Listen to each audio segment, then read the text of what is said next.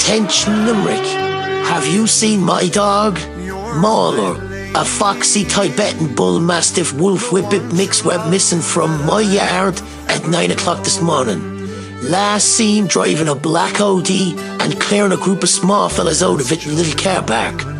We are heartbroken as a family and terrified. Mauler is a dote of a dog, but he also has severe behavioural issues since coming off the drink. Do not try and talk to him, you won't get through to him.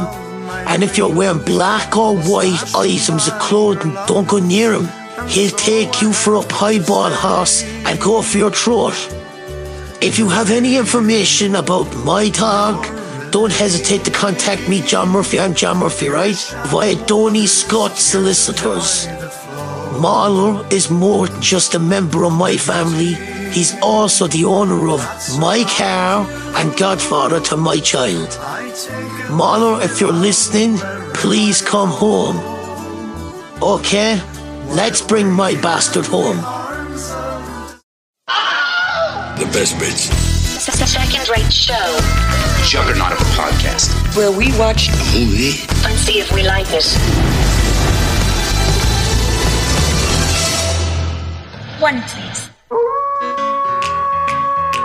Hello and welcome to the Best Bits Second Rate Show, where we give a second look to a film we didn't see the first time. This is, of course, Will, and I am joined, as always, of course, by Kevin. Hello, Kevin. Well, it's a marvellous night for a moon dance. How are you, Will? Well, you know what? I'm feeling quite relaxed after that. Chilling me out with that stuff. I love it. What are we doing, Will? This isn't our usual show, and it's not the usual Second Rate Show either. No, we have said when we recorded every episode of the 50 episodes we've done that there have been at least one film where we've said, oh, I'm going to watch that. I've never seen it. I have to watch that film. But we rarely get a chance to go back and actually follow through on those exclamations or those claims. And that's what we're going to do. It's very, very rare for me that a film that I've dismissed, that I've been told that I need to see, turns out to be good enough that I'm glad that I watched it. Right. Usually my first instinct is right on the money, where I'm like, yeah, it's good. It's not for me. Interesting. So I'm looking forward to talking about the films on this episode, which are An American Werewolf in London and A Peruvian Bear in Paddington. You can guess which person pushed which film on the other. Well, Everyone's just wanted me to watch Paddington 2 for years. I did. Paddington 2 came up in post-credits, episode 13. Was it post-credits or was it reunions? It was post-credits. It probably came up in reunions as well because you just kept pushing that film. But you brought it in post-credits because of Hugh Grant's scene at the end when he's in prison and he's dancing about the place. Yeah, so it has come up because it came up in reunions as well, definitely, but you're right. And American Werewolf in London, it came up twice. It came up in Best SFX Scene, which is episode 9, and it came up in Best Scene Set in the Cinema, episode 34. It was Conor McMahon's pick, if you can remember the live show, Will. I do remember the live show. I remember that terror. I remember just sitting there and just, I remember having to get you out of the toilets and talk you down and thrown up. It was like the second time we'd thrown up, and I was like, Will, it's going to be fine. There's going to be nobody there. It's going to be fine. I remember you turning on the heckler. Remember we'd one heckler and you just dove into the audience and you just did I said to my mum, sit up the back and don't make a spectacle, but she wouldn't listen. Anyway. Well, shall we talk about these films that we have avoided seeing for so many years? Okay. So which one are we going to start with? I think we should start with An American Werewolf in London. Okay. Came out first. Good. And the song that I've been playing under our intro is number 1 in the charts at the time that American Werewolf came out. And it's Shakin' Stevens' Green Door. Oh my God, excellent. Do you love it? Do you like the song? It's one that's on my playlist. Sing us a bit of it there. Long. I've got my green door, and it's so green. Do you know how much I adore my green door? Yeah! That's the song. Oh, I love that. Let's play the trailer for An American Werewolf in London. Okay, let me just get my VHS out and in. Oh, right. Get the track in right. Whenever you rent or buy a... This is the story of two young American students traveling through England on a night of the full moon.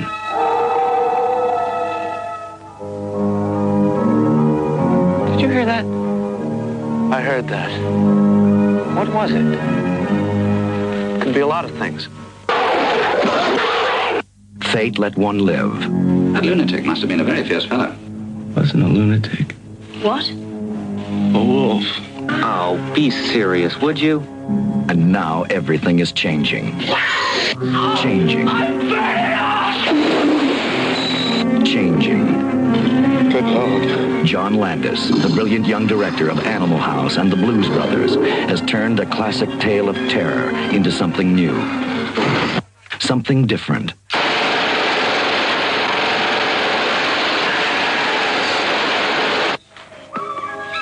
Excuse me.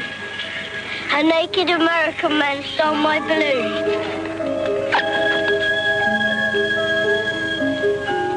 I'm a werewolf.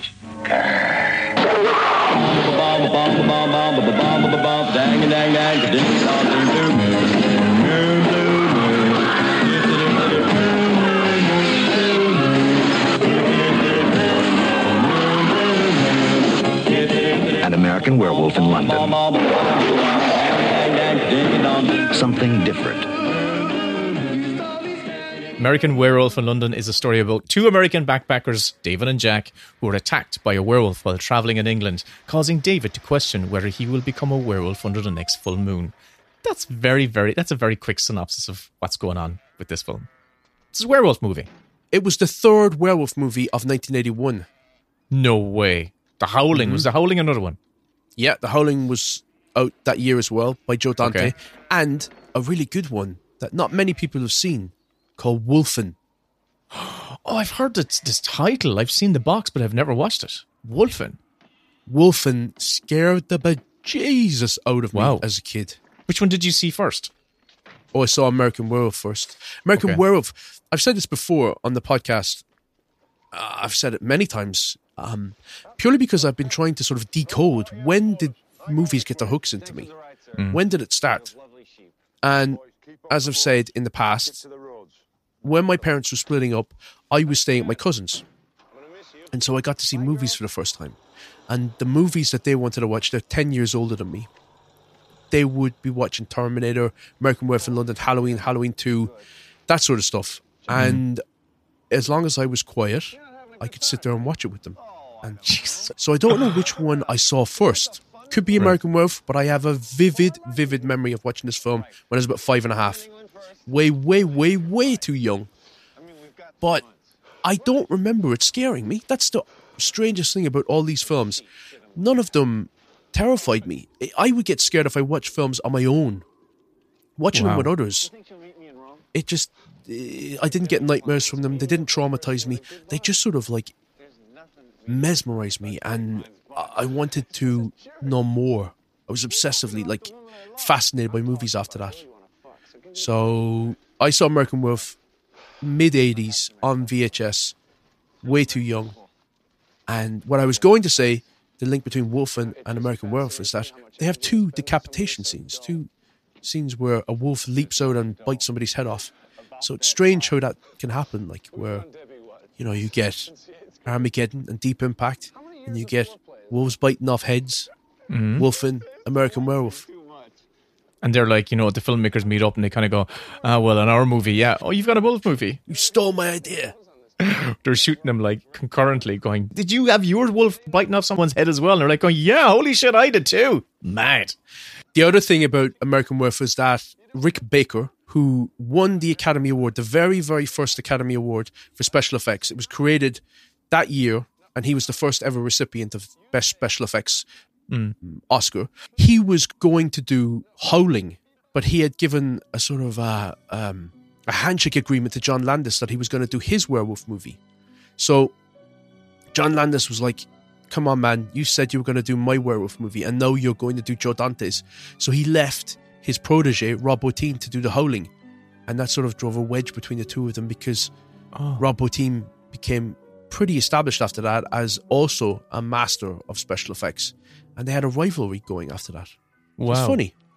So was it Rick Baker was the guy who did the work on The Thing, which came out the following year? No, that was Rob Bottin. That was Rob Bottin, okay, and it was one of the two. Okay. Yeah. Wow. What did you think of it? I have to come clean. This is one of those films that I thought I'd seen this film because I've seen so many clips of it throughout the years in various... So I've seen the transformation scene multiple times. I've seen various little clips from it and, all these kind of compilation movie shows. Altogether, I kind of felt I'd seen the film, but then went to watch the film. I watched it the last night and I watched the first 20 minutes and I was taken back. Did you watch the rest of it? I'm just saying specifically in the first 20 minutes, I was taken back to an early memory of mine where I knew I saw the first 20 minutes of this film. I have seen the first 20 minutes of this film before when I was young. So I don't think I was 5, maybe I was, I don't know. It was on TV basically. And I stopped watching it. I know for a fact I stopped watching it after the first attack. Because it was too scary? Because it was too scary. And it kind of tapped into something in me, that a type of terror that really repulses me, right? Or it's too much English people. English pubs. Just slaughtered lamb. Do you know when I was backpacking? I love the American backpackers. I met one American backpacker in that entire time. I've met a few in my time. I've murdered several. They've gotten lost up in the hills of Donegal. And they just come by my house and I'm waiting for them with a big stick and a few sods of turf. When they'd come to Cork, you'd often get pulled over by them and they'd be asking for directions. Yeah. Like, hi, we're trying to get to Dingle. You're like, you're in Cork. Oh, right. But isn't Dingle near here? It's like about 100 miles away. And they'd be like, oh, great, thanks. And they just head off like as if it was just up the road. You'd be thinking, wow, that's the difference between American geography and Irish geography. Yeah. You could be living 4 streets away from one of your direct family members and you'd probably see them twice a year because they're too far away. That's right. But hey, American Werewolf in London, it worked on it. It did its magic on me again. Or it cast its spell on me. The same thing that happened to me when I was young happened to me watching it again the last night. There's a particular type of horror that's exploited in a few of these scenes that really it taps to a nerve of mine, which kind of repulses me a small little bit. But overall, I thought it was a very good film, right? I think it is quite good. The main thing is I kind of like the balance between the humor and that really repulsive horror. Do you know it's regarded by many as the best horror comedy that's ever been made? Oh, really? Because it's genuinely funny and it's legitimately scary. Usually with horror comedies, they fall on one side of the fence or the other, where it's more comedic than it is scary. Shaun of the Dead is what I would consider to be a comedy horror, because it's far more interested in being comedic than it is in trying to scare you with its intensity. But American Werewolf in London, it's going for big laughs, but it's also legitimately trying to terrify you. Very few films have ever successfully pulled it off. So the gold standard when it comes to tackling that genre, the gold standard reference point would be American Werewolf in London and perhaps Gremlins. Oh, those are good. Those are two good examples. Yeah, Gremlins scares the shit out of you. What I liked about it, I liked the main leads. I liked those two, David Naughton and Griffin Dunn. Those characters, they were really charming guys to be hanging around with. One of the things I love about that opening between the two of them is it feels like it's improv. It feels like they're just riffing and they're really enjoying themselves, where this might be like take 20 or whatever. I think, isn't it Griffin Dunn? He starts getting snot in his nose and he's trying to talk while there's so much snot and he's laughing at himself. That feels real. When they go into the slaughtered lamb, I was totally on their side. Thought everyone in the slaughtered lamb was a fucking asshole. And Rick Mail, I love seeing Rick Mail's cameo in there, probably pre the young ones. And so when... Can I tell you how that came about? Go on, yeah. I've got all these things to interject. I don't know whether interjecting is helpful or not. No, do. Go on. John Landis saw the young ones on telly and he loved Rick Mail and Aid Edmondson. And he said, guys, I'm going to write a part for you guys. Come and do the movie. And on the day that they were supposed to shoot, only Rick Mail turned up. Aid Edmondson didn't believe him that there was going to be a part for him. And so that's why Rick Mail is in there, is because John Landis was in London working on the film, was watching the young ones, and was a big fan of both of them. I suppose that's for British audiences that would have gotten that Easter egg, because American audiences would go, oh, who's that? Wouldn't even recognize who he was. And the other thing was, because of the Blues Brothers, the producers that were doing the film, they initially wanted John Landis to cast Dan Aykroyd and John Belushi as the two backpackers. Oh, wow. Oh, it wouldn't have worked at all. No, They don't have that. What I feel for these two lads is I feel vulnerability for them. I feel, first of all, them that they're believable in the roles. Like if you had Dan Aykroyd and John Belushi in there, I just felt, bullets would have bounced off them. I wouldn't have believed in any of that. Also, who would be what? I suppose John Belushi would end up being the Griffin Dunn role. I'd reckon so, yeah. That would be my guess. Dan Aykroyd probably, he was more the leading man type particular stage. But when they leave and they go out onto the moors, I think it's a standout scene, right? When they go out into the walk, they get lost on the moors like absolute dopes. They wander off the road, and that was the scene when they get attacked. That Stay on the road. Attack. Yeah, man. It really horrified me. I thought it did its job, and as I was trying to articulate earlier, and I've been trying to get my head around it a bit. Do you remember in RoboCop, there's a certain type of thing that really upsets me, right? And it still does to this day, is a certain type of violence that's portrayed on the screen where we witness the suffering of someone, right? A sustained death. Yeah, sustained, yeah. And we do have a few of those scenes in this film which really disturbed me, and disturbed me in an extreme way when I was young. And that first attack disturbed me because I don't feel they deserved it, and they were complete victims in that moment. And when we see Griffin Dunn kind of gargling on the ground, it's just seeing his corpse just kind of like obliterated, covered in blood and entrails out of him and stuff like that. It's so brutal. I don't know. Feel such. It's too bleak for you. It's too much. It's too much. I hate seeing people suffering like that on screen, especially when they're completely innocent bystanders. That's what it feels like. If you get what I mean, like when the exec gets killed in RoboCop, and then when Murphy gets executed by the gang in the Detroit warehouse, that's sustained torture. That's what I get from a couple of these scenes, and I get that same kind of repulsion, which is, I suppose, the intent of the filmmaker, is to kind of really shock you and scare you. Can I ask you then, because this came out in 1981, obviously Jaws had come out 6 years prior. Do you have the same visceral reaction to the opening of Jaws? Because Chrissy is going, oh God, it hurts. The first time I saw it as an adult Jaws, I did. Okay. But now I don't. I didn't. Sorry, no, not as much. But it's something similar. It is something similar where you go, oh, she's just an innocent victim in this. It's along the same lines. It's definitely along. It really disturbs me depicting someone innocent having a protracted death. Yeah, it's interesting. I remember the death scene in Platoon when Kevin Dillon goes into the hut and there's a mentally challenged kid, and it's either his mother or his grandmother, and he beats him to death with the butt of his rifle. And I remember, I must have been 12. I remember going to bed that night and feeling like the world is a cruel, bleak, horrible place, and I was unaware that it could be that dark.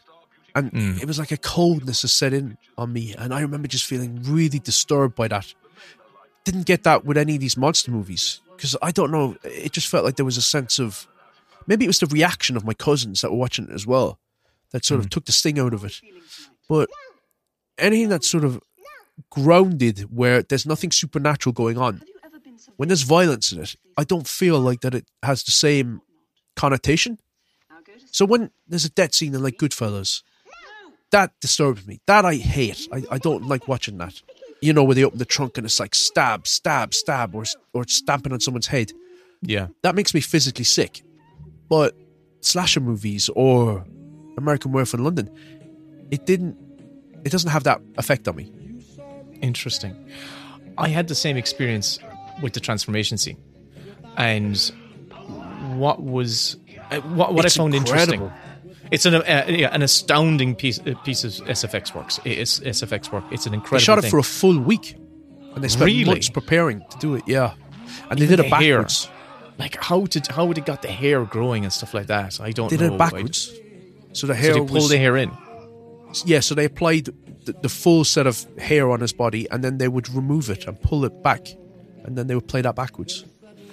But the thing about that stood out to me about that scene was John Landis's decision to use that upbeat needle drop track. It wasn't Blue Moon. I'm trying to remember what song he uses right there.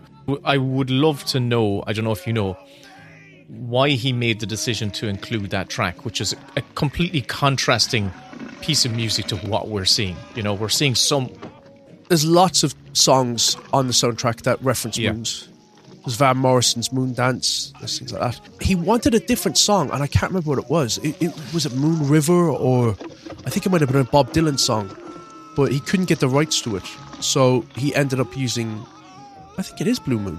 It's Blue Moon. Like, I'm wondering, is it like it was the reason he chose that? Was it to lessen the horror that we're seeing on screen? Like, lessen the experience of watching his suffering? Make it more palatable, I suppose, for an audience? No, I think it drives it home, because it sort of reminds you that these things which bring you joy, it's only in the context of where you are when you hear them or how you feel, and that they can have zero effect on nullifying the horror in a moment like that. The juxtaposition makes it feel like horrific, and this is a horrific moment. I agree with you. I think that's what it does. It makes it more horrific feeling, because from my brief reading, my brief scan of Wikipedia, I know Elmer Bernstein scored whatever pieces of original scores used throughout the film, because there's a lot of needle drop tracks in there, and he did score a piece of music for that scene, and John Landis chose not to use it and instead used Blue Moon instead. And like what you were saying there, even the setting of where that transformation takes place, which is in this cozy, like, one bedroom apartment. Everything's kind of floral and nice soft fabrics, and it's brightly lit as well. It's not like dark. And then we have this music, so it drives it home. Do you know what stood out to me when I watched the film recently? I would say 10 years ago, probably a little more, was how ancient everything looked. Like, London looked almost Victorian. The police officer, the police officer with the top hat, the buses, the payphones, just everything, the faces of the people, Piccadilly Circus, it all looked so like it belonged in a different era, not the 80s, not the vibrant, colourful Walkman era. I suppose he was leaning into that aesthetic. He didn't want a kind of a nice, bright London. He wanted the kind of foggy London. No, I think he captured London as it was, but what stood out to me was, it's like when you go back now and you look at cars from like the mid-90s, and you realize, oh my God, they're so boxy and old-fashioned, and look at the haircuts and the clothing, and we all thought that we were like cutting edge. And you were on the edge. We're in the future. We're living in the future. Yeah, our Joe Bloggs jeans and our fucking turn-ups. Thank God I never subscribed to that particular fashion trend, or whatever they call it, curtain, whatever. What were I can't remember the hairstyles. Hair curtains, yeah. But it does. If the film has got a really visceral, tactile nature about it from top to bottom, because I loved so much of the location shooting. Seeing like Tottenham Court Road, you know, the tube station, it still feels like that. You know, the sounds and the aesthetic of that. You know, that's what that place feels like. And you know who that guy is in that really protracted chase sequence when he gets off the tube? What is it? He says something like, I can assure you that this is not in the least bit amusing. Something like that. Yeah. That's Bib Fortuna.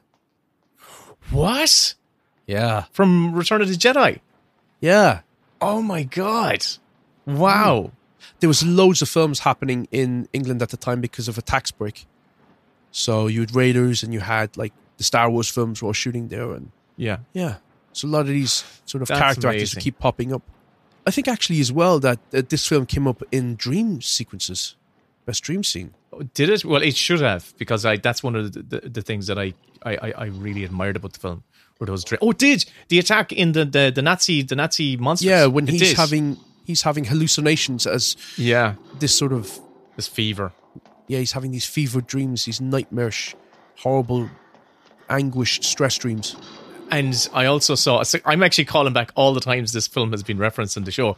I also saw the nod to his John Landis's fake movie, See You Next Wednesday. I saw that. It was like the sex comedy, and it features prominently. The poster was in that tube station, but then that was the first thing they shot as well. Was the sex scene that Connor picked for his scene set in the cinema. Yeah. And did you notice Frank Oz was in the film? Yes. I was like, I recognize that voice. Oh my God, it's Frank Oz. As the ambassador. I also, this was the other thing I felt about the film, watching it like as a whole. I was like going, shit, this is just such a tragedy. Because it's a story about all victims. Like, it's everyone, there's no villain, because like the villain of the piece is the werewolf, like, you know, which we only see a handful of times. But he's tormented and chased by the ghost of Griffin Dunn's character and these fever dreams, and it ultimately telling him that he needs to kill himself. I was waiting for this film to have a happy ending, because I did not remember the ending if I'd ever seen it before. I love the ending to the film. It's so abrupt, and I just love the impact of it. It's so tragic. It just stops. He gets killed and it stops, and it just holds on her face of like, fuck. And then that hard cut to the credits, and the use of, I think it's Blue Moon again over the credits, and it's just like this like sharp perfection contrast. Yeah, I admire that. And one of the things, that's one of the things I felt about the film. I don't think there's any particular character arc of any character. It's just a kind of almost like a document of someone who is unfortunately goes down the wrong lane and gets fucked for doing so. It's like, you know, a warning, a cautionary tale to anyone. That's probably the reason there aren't that many American backpackers out there. Definitely. I mean, you do not want to go down any wrong lanes and get fucked. Yeah, but you don't know what you can pick up. That's probably the reason you didn't actually encounter any backpackers or American backpackers on your times, because they were all warned off. Down lanes, getting fucked. They've seen an American Werewolf in London. It says, well, I'm not leaving America. I'm staying here, baby. I don't want to go to England. Jesus Christ, have you seen the faces? Well, doesn't that play to a fundamental fear that we all have? You know, of English people. a fundamental fear we have of going to foreign lands. There's that anxiety of like, well, what's going to happen to me over there? And this film plays right into that. You know, you sweet summer child who thought you could go off and, you know, have a romantic, you know, tour of Europe for a summer. It's very healthy for you to do it, though. Definitely. There were so many things that I learned about the world and about the experience of others when I was the other. Yes. What year was this, Kevin? Oh, it would have been 2021. You literally had to do, whoa, what? No, it would have been 2005. I have a question for you, right? Mm. It came up in dreams. I mentioned it on the SFX episode. Connor mentioned it for the scene set in the cinema. Now that you have seen the film, would it have come up at any point in the prior 50 episodes where it was suitable based on your recent watch? Definitely the SFX scene where the transformation happens. An incredible sequence. Like, you know, just technically, like I found it, I found it amazing, the craft work of that, but I also found the horror and repulsion I also felt, the agony I felt for poor David, his character in that scene. I thought it was amazing. Do you know what the most impressive sequence though for me is in that movie? Which one? It's the Piccadilly Rampage. Oh. That is Piccadilly Circus. That is 1981 London. Wow. They shut down for a few hours on 2 nights, and John Landis got the police on his side by showing them a free screening of Blues Brothers. They had to rehearse it constantly. They built a fake version of the layout to Piccadilly Circus, and they rehearsed like the bus and the different sort of stunts that they'd have to do. Yeah. Even John Landis is in there getting hit by a car and thrown through plate glass. I didn't see that. Yeah. It stands in such stark contrast to where we are now, where everything is the volume, or it's like a fake street, and you can feel it's a fake street. Mm-hmm. It just doesn't have the same sort of impact. When you see the extras, you actually do feel like, oh, you know, they shot this on the street, you know, documentary style, and people are standing around are just watching a movie being made, going, oh, cool, isn't this cool? We're watching a movie. And you feel it. You feel the reality of it. There's a sequence that I loved in it. My favourite scene in it, including my favourite shot, is the Tottenham Court Road attack with Bib Fortuna, where that businessman is hunted through the tube station. And it ends with the most impressive shot in the film for me, which is looking down the escalator. And we see Bib Fortuna, collapse on the escalator going upwards. But I wished they had managed to figure out a way for him to be going downwards. That if he'd gotten up, imagine if he was just you're looking down the escalator and he's just going down, and then we see the wolf coming out, and you go, oh shit, he's been fed into the fucking wolf. It was taking him away. Anyway, but aside from that, I thought that was such an amazing shot because we just saw enough of the wolf. And you saw the size of it, and you thought, this is not like a guy in a wolf suit. And it's a beautifully composed shot. This is a film where I don't think there's that many amazingly composed shots, but that particular shot is so amazingly composed. I loved it. So that scene I thought stood out. So it's a film that had so many standout great scenes, excellent performances. The two guys were fantastic, and Jenny Agutter is amazing. I loved the balance of the comedy. It's interesting what you say, though, that there are no character acts. A lot of great horror movies don't really have great character acts. Yeah, it's a tragedy. It's not really about that. Yeah, it's a tragedy, and that's how I resolved. I resolved in my own mind. I went, "Oh, this is a tragedy that this happens to this guy," and it's hilarious. I don't find it hilarious. It's a film that I don't find hilarious. I go when they're in the cinema and she's suddenly saying, like, "You could shoot yourself." I find that so bleak. It's funny. Like, it's kind of it's titillating, but I don't find it hilarious. I'm like going, I feel such compassion for that fella that is going through this, and I'm like, he doesn't deserve this. He just doesn't deserve this to happen to him. Did you ever see the sequel, An American Werewolf in Paris? I was going to ask you about. No, I have not. Have you? I have, yeah. And it's very forgettable. I believe that Jenny Agutter got pregnant with David. Right. And the son, I believe, is backpacking in Paris. And Julie Delpy is the female lead. That's gas. That's gas, Kevin, because when the film finished last night, I went, the only way you could kind of do a sequel to this is if she got pregnant. And that's the only way she could maybe do something that ties into the original film. I think that's what happens. I could be wrong. It could just be an entirely different werewolf. I remember there was a big sequence that happened in a graveyard, but nothing in that film landed the same way. They also had terrible visual effects. Okay. Again, you can tell that it's not a real werewolf. Right, yeah. They should have just gotten a real one. Yeah, they should have gotten a real one. There was too much CG. Oh, they had a sequence as well where somebody bungee jumped off the Eiffel Tower. That's all I can remember from that film, but not worth watching. I want to say ultimately. Oh yeah, and I looked up where he got the idea for this.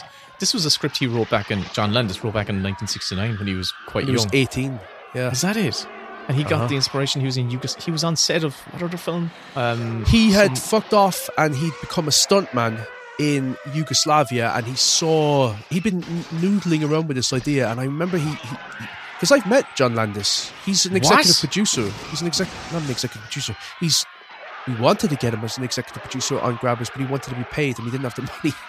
Oh my god! So he's got a special thanks. He read the script and he had one note on the script to Grabbers, which was he didn't believe that all the townspeople would gather for a town event, I believe it was. So I then made it at mass, that they were at mass and they went to mass and sort of broke the news to the people that they were going to have a lock-in. Right. And it was going to be free beer. That was his one note. But him and his wife, they came to a screening of Grabbers. Where was this? In London? That Den of Geek put on. Yeah. Oh, wow. And I bought him a drink. No way. And, I did, yeah. Drink. And he was everything you wanted to be. He was a raconteur. He was like telling all these Irish jokes, and he had everybody gathered around him, and he was just so magnanimous and chatty and volunteering his time. He didn't have to stay and hang out. He hung out for about an hour, him and his wife. Yeah. But I remember I felt really inadequate talking to him because he would say, "Have you seen blah, blah, blah?" Like, no, I've not seen it. I've not heard of it. Oh, you got to watch that. But you know what else? It reminded me of blah blah blah. Have you seen this? And it'd be some Italian horror or something. I'd be like, oh, I've not seen it. I felt so like naive. And you say, have you seen Paddington 2? If you're like going, no, I haven't seen Paddington 2 yet. It's not come out yet, but I've got a feeling it's going to be just as horrifying. Can I ask you, so it was something he was in town for, like he was in London already, and it just kind of lined up with the schedules that you could get him to you said it was organised by Den of Geek, that website. And no, we invited him separate to that. The Den of Geek thing was for readers. They did a special screening. But he was shooting Burke and Hare, I believe. Oh, okay. That's his last feature credit. Is it really? I checked it. I was looking it up this morning. Yeah, that's his last feature film credit. Wow. But a lovely man. I am so glad that I have filled in this blind spot, because even though it elicited feelings of complete terror, I think it's a very good film. It's a very good film. David? Is it you? I'm really glad I've actually seen it now in full, rather than just cutting clips into the podcast and saying, oh yeah, I remember that scene. Just finding the clip and putting it in there. Bullshitting. David. They're going to kill you.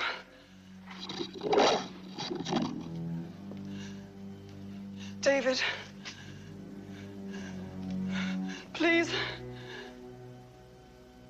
Please let me help you.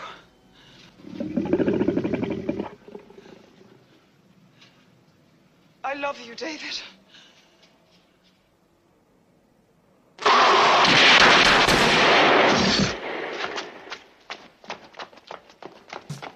I see why it has been brought up so many times in the podcast. Well, we're going to jump 16 years into the future to 2017 for a film that is also set in London. 16 years. And 26 years. So we're going to jump ahead 26 years. 36 years. Into the future. Fucking doors. To post-Brexit London. Yeah. So 1981, coming out of the dismal 70s. Thatcher as Prime Minister. Awful time. And now Brexit, probably the lowest point in modern British history. And a new character is roaming the streets of London. And I'll give you my synopsis, Will. After a sustained campaign of mayhem on the streets of London, a predator well known in his community does time for thieving. In prison, he rises up the ranks until, hell-bent on revenge, he busts out, leading a mob of criminals. Once loose and prowling the streets, he sets off on a mission to find and do in the lonely, poverty-stricken artist whose evidence put him away. Paddington 2. That's a different way of looking at it.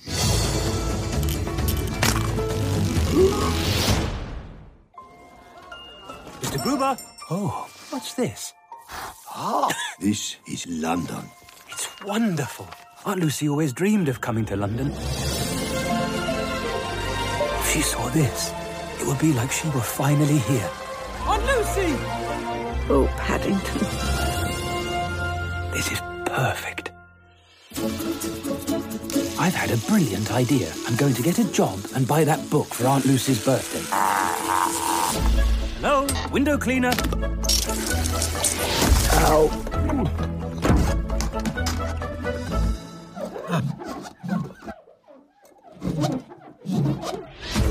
Are you quite sure you're ready for the workplace, Paddington? It's Phoenix Buchanan. Dad's celebrity client. I suppose you know who I am. Oh, yes. You're a very famous actor. VIP, celebrity. Or used to be. Now you do dog food commercials. This pop-up book, where on earth did you find it? Mr. Gruber's antique shop. Stop! Thief!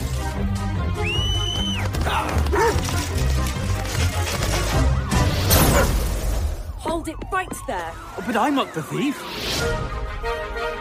Mysterious things have been happening all over town. We're rich again. I may look like a hardened criminal, but I'm innocent. We're going to need a foolproof plan. If anyone can recognize a criminal, it's us. He's a master of disguise. Well, This is breaking and entering. I haven't broken anything. Where do you think you're going, Bear? Paddington wouldn't hesitate if any of us needed help. He looks for the good in all of us.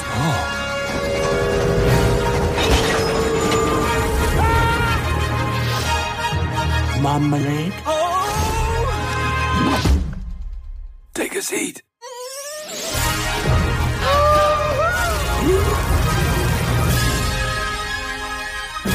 Come on, Wolfie. Ow. So, Kevin, Paddington 2 is a film that's come up. We said it already. It's come up at least twice on the podcast. And you have said to me in the past that, I haven't seen it, and I don't know if you were too enamored about the thought of having to watch it for the first time. But I can say that I remember seeing the first Paddington film in the cinema and coming out of it thinking that's the best family film of the year. So much so that I actually emailed one of the producers who I knew from a meeting and had met just a few months previous, and told them, how much I liked it, and expressed, I said, if you're doing a sequel, I would love to throw my name into the hat. I waited for many, many months, many years. Thank you, Bill. Yeah. That's very kind of you. Yeah. Oh no, they're English, aren't they? They're Thank English, you, yeah. Bill. We'll be in touch. So nice to drop that note, chap. Do be in touch. But when the sequel came out, I actually didn't see it in the cinema. I think I was away with work. I was away someplace. But I know Karen had taken the kids to it, and she really enjoyed it. So I eventually, the first time I saw it was when it was streaming on Amazon or whatever it was on. Netflix. I think it came on Amazon first. It's on Netflix now. It's on Netflix now, yeah. Because the great thing about Netflix is you can watch films on 1.5 speed. So I know it was on Netflix.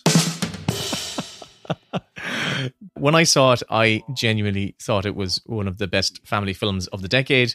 And not only I thought it was one of the best films of the decade because it came out in a period of such... you said it's a post-Brexit Britain, and it came out in a time when things were looking, and Trump had been elected. Everything looked pretty bleak at that particular time. I loved it. Absolutely thought it was such a warm hug of a movie. And Kevin, I'm going to throw it over to you. What did you think of Paddington 2, you cold-hearted bastard? I can say that I find the intention of the filmmakers to be so pure that it's so touching to me. The movie was going to put out there into the world that kindness is fun, and that every choice in the movie would reinforce that agenda, and it's kindness that you are rooting for as an audience member to win. You're not wanting Paddington to get the guts to fight Hugh Grant, and it's not about Paddington using his wits or having a moment where he comes to believe in himself or self-actualize. It's everyone that Paddington has been unconditionally kind to throughout the film come through for him. And I just love that because it's just planting that seed in children's minds that kindness is how you win. And when I was looking at it through that prism, you see all the choices. There's so many great moments in this movie where all the little characters have moments where you've got Hugh Bonneville and he feels like he's past his prime. And there's two things they do. One is that when he tries to improve himself, those new skills that he's picked up actually pay off. They help him out. But also, he didn't need to doubt himself because he still had the ability to do the things that he was once able to do. It's just those lovely little things that I think is thrown in there for all the depressed dads watching the movie. Or with Mrs. Brown, with Sally Hawkins' character, where she's longing to go on an adventure and then she's like leading the charge throughout the third act to help Paddington. But the kindness angle to the story, the lowest of the low in society, criminals, the people who we think of as dispendable and discarded human beings, they're the ones that come through at the very last second when Paddington is dying, which I didn't expect to have happen, where he's drowning. Yeah. And it's the kindness that he's shown them that comes through in the end, and they break the chains. Yeah. And I think the symbolism of that, it coming in post-Brexit Britain, just felt like it was the right message to put out into the world. And when I'm writing stuff and you're trying to you have a theme, you have a purpose, and you hope that you can get it through and that it will resonate. It takes a really good creative team all pulling in the same direction to reinforce the agenda of the movie, so that every choice that you make is on theme. And everything in this movie is about kindness. Kindness is fun. When Paddington is removed from the community, that the community becomes bleaker and colder, and kindness is gone.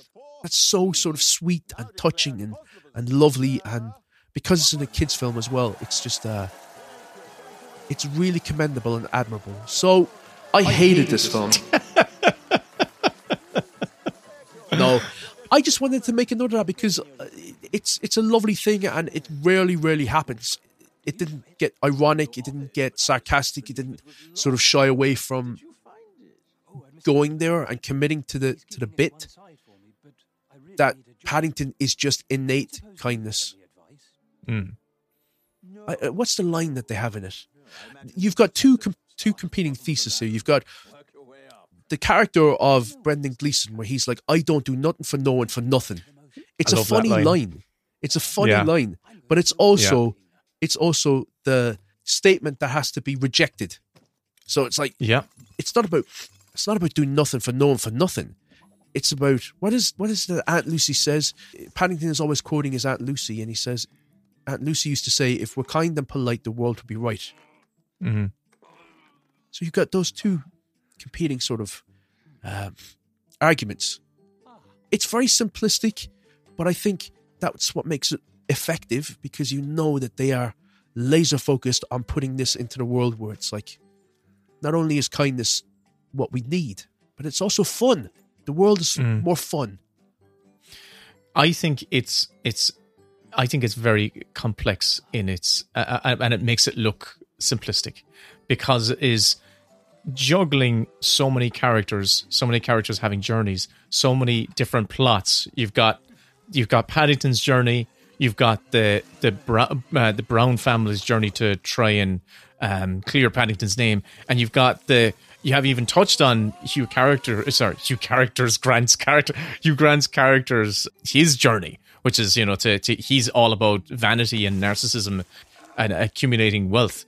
He should have been nominated for that performance, because it is such a great performance. It's my favourite Hugh Grant performance, without question. Also, can I just say I love Hugh Grant?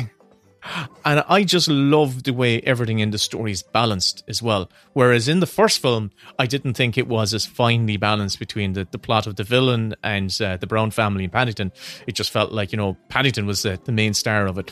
But in this film, all of the elements, it feels like it's just perfectly, like this beautiful clockwork diorama. You have to credit the writing, directing team of Paul King and Simon Farnaby, who has one of my favourite lines in it, which is "Turn around, stunning sister." That's one of my favourite lines. There was a moment in it where I guffawed out loud, where the Brown family come to visit Paddington when he's in prison, and Paddington introduced all of the other criminals who were in jail with him, and one of them, and it's like Cash Point, Knuckles McGinty, Sir Geoffrey Wilcott, and Sir Geoffrey Wilcott pops up and he goes, I hope I can rely on your vote. And when they asked him, have they seen the likeness of Hugh Grant? They're all like, no, I don't know who he is. And so Geoffrey Wilcott goes, I can neither confirm nor deny. It's just he's lovely. Like, you can tell he's one of these scheming conservative politicians who's gone down for something. It's wonderful. Everybody is so game in this. They have a who's who of British character actors. I also love Tom Conti. Tom Conti's character. The judge. You forget about these individual scenes. They're so fantastic. The scene in The Barbers, which is pretty much like a silent film, it's hilarious. It's so wonderful. Where Paddington finds himself, alone with Tom Conti, and Paddington assumes, well, I've got to be the barber here because the barber stepped out or whatever it is, and it's just wonderful stuff. It's when he's on the train at the end. He's on the train at the end. Oh, he's the wife. Yeah, and he's complaining again about that bear. It's very, very funny. they have these lovely throwaway moments where after Hugh Grant has robbed St. Paul's, because he's following these clues on a sort of a treasure hunt that's in a pop-up book that Paddington wants to give as a gift to Aunt Lucy, who never visited London and always wanted to, and he thought it would be a nice gift for her, and Hugh Grant needs it because it's going to give him a fortune and riches. After he has robbed St. Paul's dressed as a nun, the Brown family turn up and the policeman goes, a nun went berserk. And one of them goes, really? He goes, it happens. That made me laugh. Well, I don't know if you know anything about Paul King's history. Did you ever watch the comedy series, the Noel Fielding comedy series, The Mighty Boosh? It was on Channel 4 back in the mid-2000s. I didn't. It's great. Funny, anarchic, surreal, visual treat. It's just this mad kind of like explosion of an internal world. And he directed all of that and collaborated with Noel Fielding doing that. And I can see the kind of like the evolution of the sensibilities of the Mighty Boosh in this, where the film has that, that it's almost like Wes Anderson at times when you look at it. Yeah, the Prison Break is very much like a Wes Anderson stop motion sequence. Yeah, but it goes back to he has that style in his comedic, TV stuff going way back. And then Simon Farnaby and him, they collaborated as well. They collaborated going way back. Simon Farnaby appears in the movie. He's the guy who actually says, "Turn around, stunning sister." You know that character? Yeah, that's the guy who says, "A nun went berserk, it happens." That's Simon Farnaby. So he co-wrote the Paddington movies with Paul King. He's got an amazing history in comedy as well. He was one of the central troupe behind Horrible Histories and that movie Mindhorn. He starred in Mindhorn as well as wrote that. So I think the team behind it are just this kind of brilliant comedic, brilliantly in terms of comedy and brilliant in terms of their cinematic visuals. And I think it is a major part of the reason why this film works so well. But the story is fucking fantastic. They're not making a part 3, are they? It's out this year. No, it's not. They're not making it. No, they're not making part 3.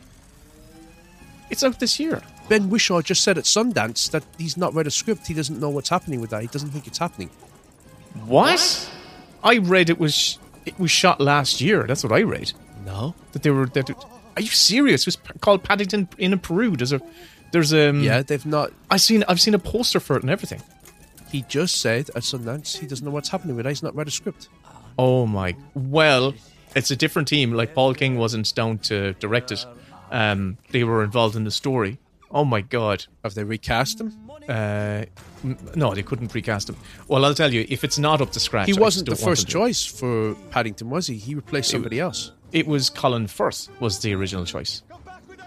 Colin Firth had recorded all his lines, and he himself, I think, had said that he didn't feel like he was the right tone of voice for Paddington, even after recording everything. And he stepped aside, and Ben Whishaw was a last-minute call-up, and he's perfect. He is. That's sort of like a Samantha Morton, Scarlett Johansson situation with her, where Samantha Morton had done the voice of her throughout the whole film, and that was who Joaquin Phoenix was doing his scenes with, and then they replaced it with Scarlett in post. Ben Whishaw says, Paddington 3, it's gone silent. Speaking to Collider, Ben Whishaw, who voiced the character in both films, this was on the 6th of February. Yeah. I haven't read the script, and I don't even know when we're due to shoot it.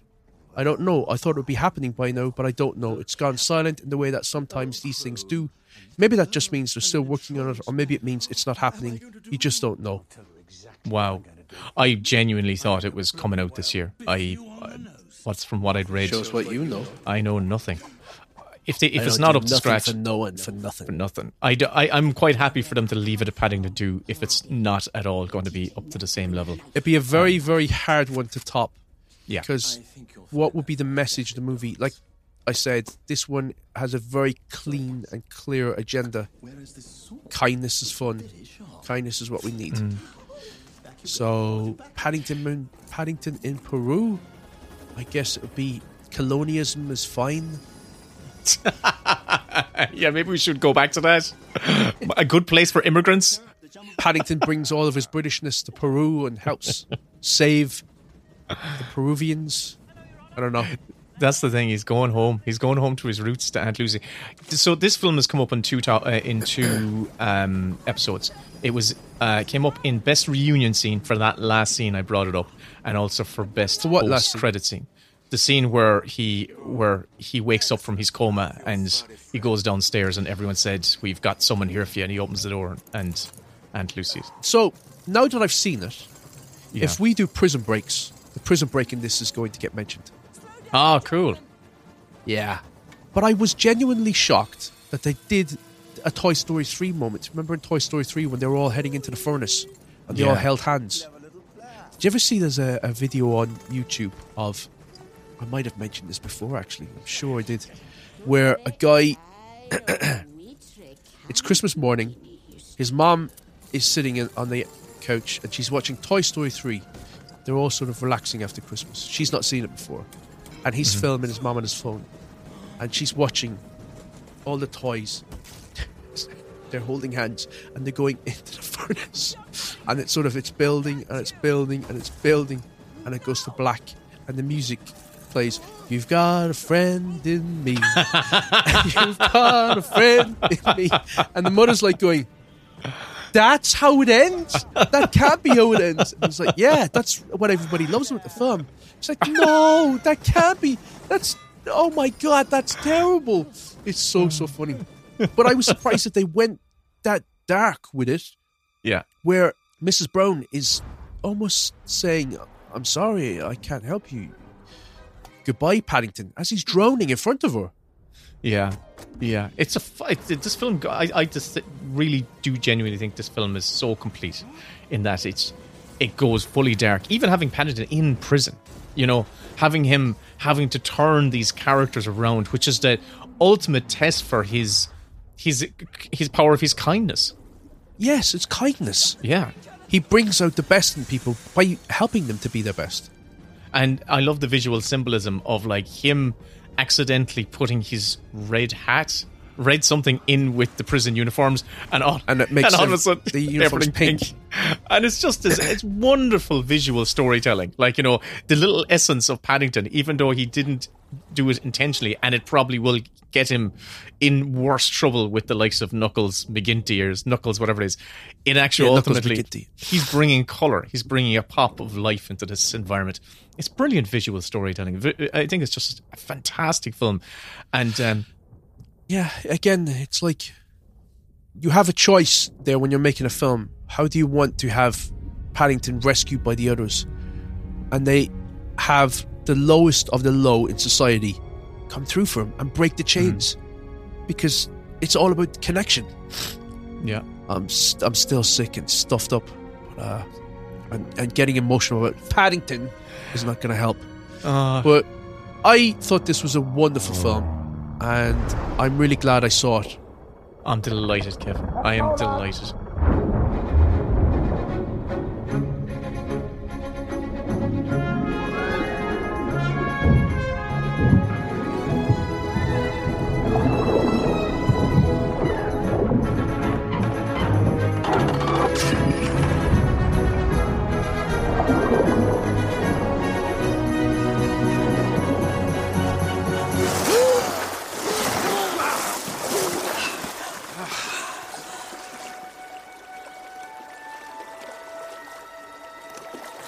Knuckles, you came back. Can't make marmalade on my own now, can I? Thank you, everyone.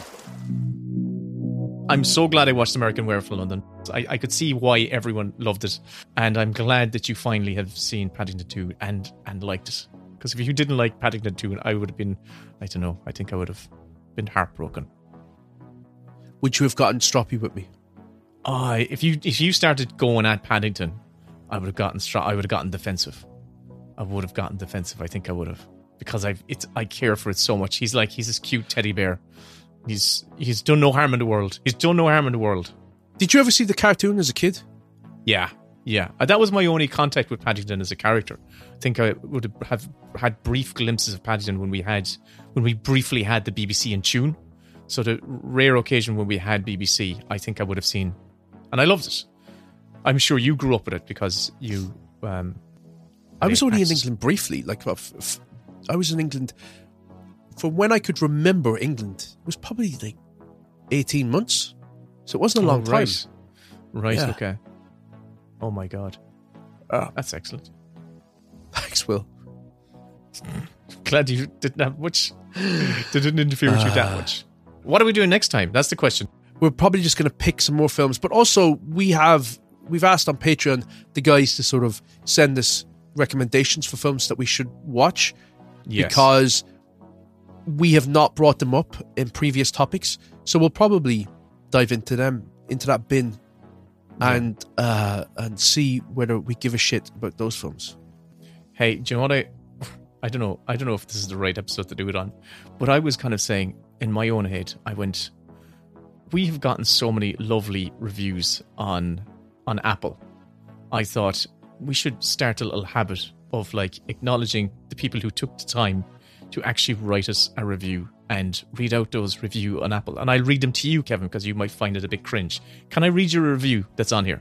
From which country? I'm just saying it's on Apple Podcasts. That's all I'm saying. I don't know what country it's from. But do you want me to read it out? It's probably Ireland then. It's probably, it is, because this one. So this review is a 5-star, and it's from Porrick 116, right? And the review is this. Porrick says, the Best Bits podcast by Will and Kevin is an absolute must listen for anyone looking for a fresh and engaging take on films. The hosts have a great chemistry, and their conversations are both informative and entertaining. Full stop, they. I think Full that's stop, all I can they? read. It just stopped. There's a they at the very end, so maybe they get cut off or they You didn't just have hit enough. more, Will. You say I hit more. That's after me hitting more. So hey, I just wanted to share some positive love, and I want to say thank you so much to Porrick116 for writing that review and giving us 5 stars on Apple. I've got one here from the UK. Right. If you love movies, you love this. This is from Rebot Films. It says, been following Kevin on Twitter for ages and wanted to see whether his deep love of film sense of humor and cheeky style would translate to a podcast. It Cheeky does. style. And Will is equally fun to hang out with. Strong recommend for anyone who appreciates a deep dive into film. Definitely at the popcorn rather than art house end of things. What's that supposed to mean? Which is no bad thing. Which is no bad thing. Yeah. We like art house films as well. We love Petit Babad. It means we're a rollicking adventure. We're down with the common man, Kevin. We're down with the common man. Hey, well, listen, it was so lovely to get those reviews, and I think what we should do for these ones is we'll read out one review going forward in these episodes, and just if you want your reviews read out, wouldn't it be nice if you just write us a review on Apple and we're going to read them out? Will is doing this to goad you into writing reviews. Rather than just shouting at them. Just say, hey, you can have your review read out on the podcast. We love you guys. We love you so much. And we love when we hear from you. Yeah. Join our Patreon and come over. You'll hear a lot more from us, and we'll hear a lot more from you if you join us on Discord. Kevin is actually dying here. Where do I post the lung, Kevin? I'm sick of this podcast. See ya. Bye. Whenever you rent or buy a video. Do you love it? Do you like the song? It's one that's on my playlist constantly, all day long. Sing us a bit of it there. Listen to me. Listen to me. I've got my green door, and it's so green, it's so green, it's so green, and it's so Yeah. I've got my door. green door. My green door. And it's so green. It's so green. Yeah. I got my green door. My green door. It's so green. Yeah. My green door. I got my green door. Do you know how much I adore my green door? My green door. I got my green door. It's so green. Yeah. It's so green. Green door. Green. This is what fucks me up. Fucking proper looking cunts. Fucking Putin, fucking Twitter. Fucking petty. Just fucking fuck off. Talking to you, you stupid cunts. Cunt, and the little son was a little mini cunt. Prick you. I got my green door. I can't finish a sentence. I can't finish a fucking sentence. Shut up, bitch! Ignorant as fuck. Yeah! Listen to me. Listen to me. Right? Because fucking Kevin won't let me finish a fucking sentence. Episode 32. Imagine if Sarah, just get back. Oh, God. He's harder to manage than 2 children. 3 children. Oh, my God. Oh, God. Just immediately conjured up a humiliating moment of my life. Humiliating moment of my life. And the BAFTA goes to... This is the reason we can't put these out on the main feed, right? Have you won a BAFTA? Imagine if we were recording an intro right now. Oh, God. Well, might win 2 then. I know what it means like that. And there was a good long queue behind us. And I just got this fucking whopped. And I just went, someone smells of shit here. And the BAFTA goes to Will Collins. And a commando, well. Someone fucking smells of shit. Oh! It was... I got the green door. Fuck me. And here is a clip from the lads' latest Mini Bits bonus show. The full episode, plus 100 more, are available on their Patreon. The best bits with Will and Kevin. No, the best bits with Kevin and Willem. For the films and the TV and the latest films. Something.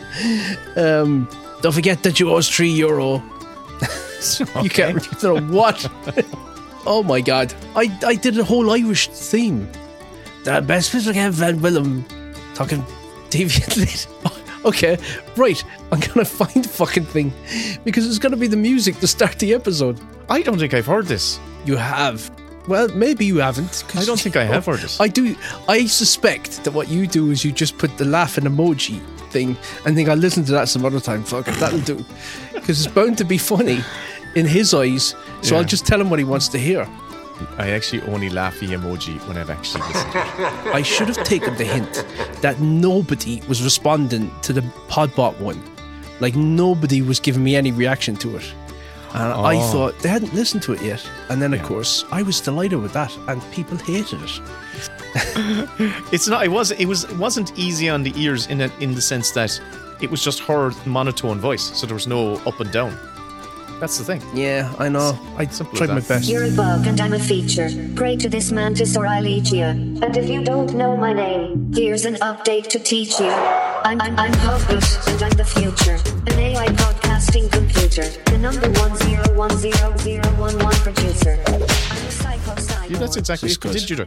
So, don't forget, now you owe us €3. Come off the stage. I've not heard this. I swear to God. I'm going to send it to you right now, and you can get a genuine reaction. I'll actually listen to it. So I have my WhatsApp open. The best bits Kev and Willem about the telly and the latest film. Talking shite, they're the dynamic duo. Don't forget, now you owe us €3. Come off the stage, That's genuinely my first time hearing that. I just could easily have just scrubbed it from my memory. That's the other thing that could have happened. How do you operate? I generally just go on impulses. So if I need to toilet, I just toilet. And that doesn't necessarily mean I need to be in the proximity of a toilet. Yeah, so I'm saying, you just go. I just nappy it, Kevin. I just adult nappy it. Oh, we've got loads to talk about. I've watched a load of things. So have I. But I think I should get one thing off my chest straight away, because I think the discourse out there sometimes can feel really artificial to me, and it can feel like people will films to be worse than they are in order to have something to point at and ridicule and sort of create content about. Should I start the timer? Is this, have we just started? Start the timer, because I'm raring to go. I saw Madam Web. Right. I honestly, God, know nothing. All I know is I saw a poster. Very recently, it went, there's a Madam Web film, and what is it? So it's a Spider-Verse adjacent Marvel movie. Yeah, it's one of these Sony things where they did Venom and they're doing Kraven the Hunter, and it's sort of an offshoot of the Spider-Man movies, but I don't know what universe they're in, because they're trying to blend them all together. So is this the Tobey Maguire Spider-Verse? To me, it feels like it's in that space. Anyway, I thought I'm done with superhero movies. I'm just over them. I watched Captain Marvel not long ago, and I thought it was just tedious. Are you thinking it's so of lifeless. the Marvels, not Captain Marvel? Is that what Marvel's? you're thinking? Well, she's in it. Captain Marvel. Captain Marvel 2. It was just sort of like, it was another one of those films that felt like Ant-Man in that everything was chemical and synthetic and fake and airless, and you just have soundstage after soundstage, and I just feel profoundly depressed watching those films, where I feel like there's nothing organic happening in these, from the lines of dialogue to the hairstyles to the costumes to the sets to the music to everything. Just feels it's artificial, synthetic. wafer thin, just wafery, artificially, no sustenance, no satisfaction, no protein in it whatsoever. You feel like, wow, I just put something down my throat and I'm still hungry. It feels like eating plastic. Okay. On the whole, it's just drifted so far away from what Iron Man was that I just don't care about them. Yet, I found The Flash really fun because it felt like a Bill and Ted type movie at times. It was off the wall bonkers, and I don't really particularly give a shit about special effects. Whether they're good or bad, I can buy into it because of the ideas behind it or the concepts behind it. So I wasn't like revolted by the special effects of The Flash. I just thought, it's funny to see babies falling out of windows and being put into microwaves and things like that. So I went into Madam Web, not really giving a fuck about the genre, but I wanted to see it for the sake of having an opinion on it. And the trailer was awful. It had that terrible line reading in it from Dakota Johnson where she's shitting out exposition. And I think people had the film's cards marked at that stage. And the film itself, to me, played like a Final Destination action thriller. And I thought it was really pleasant. It didn't bother me in the slightest. I didn't have any of the issues that everybody else has. It was a reluctant hero with no superpowers whatsoever other than having premonitions, trying to keep 3 teenage girls alive against somebody who's like the evil version of Spider-Man who wants to murder them. And they just played that out in a very cinematic way where it felt like a Sam Raimi type Spider-Man. It looked as good as that. It was all real locations. For me, it felt like a lovely throwback to the Sam Raimi Spider-Man films. And I don't get why everybody loads the film. I thought it was just fun. Oh, wow. All I've seen is the negative discourse. And you're the first voice. I believe, I haven't listened to the episode because I haven't watched the film yet. I know the Cinemile had differing views. Oh, fuck. Me and Kathy, we were so far the only people that I know who don't think the film is dire, but Dave almost had a hernia on that episode. It was very enjoyable listening to it.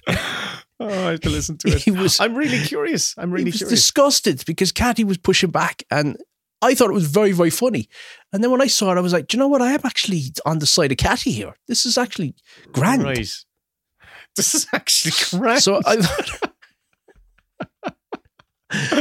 but you know what? Funny. It didn't feel like a superhero movie, so I liked it for that reason.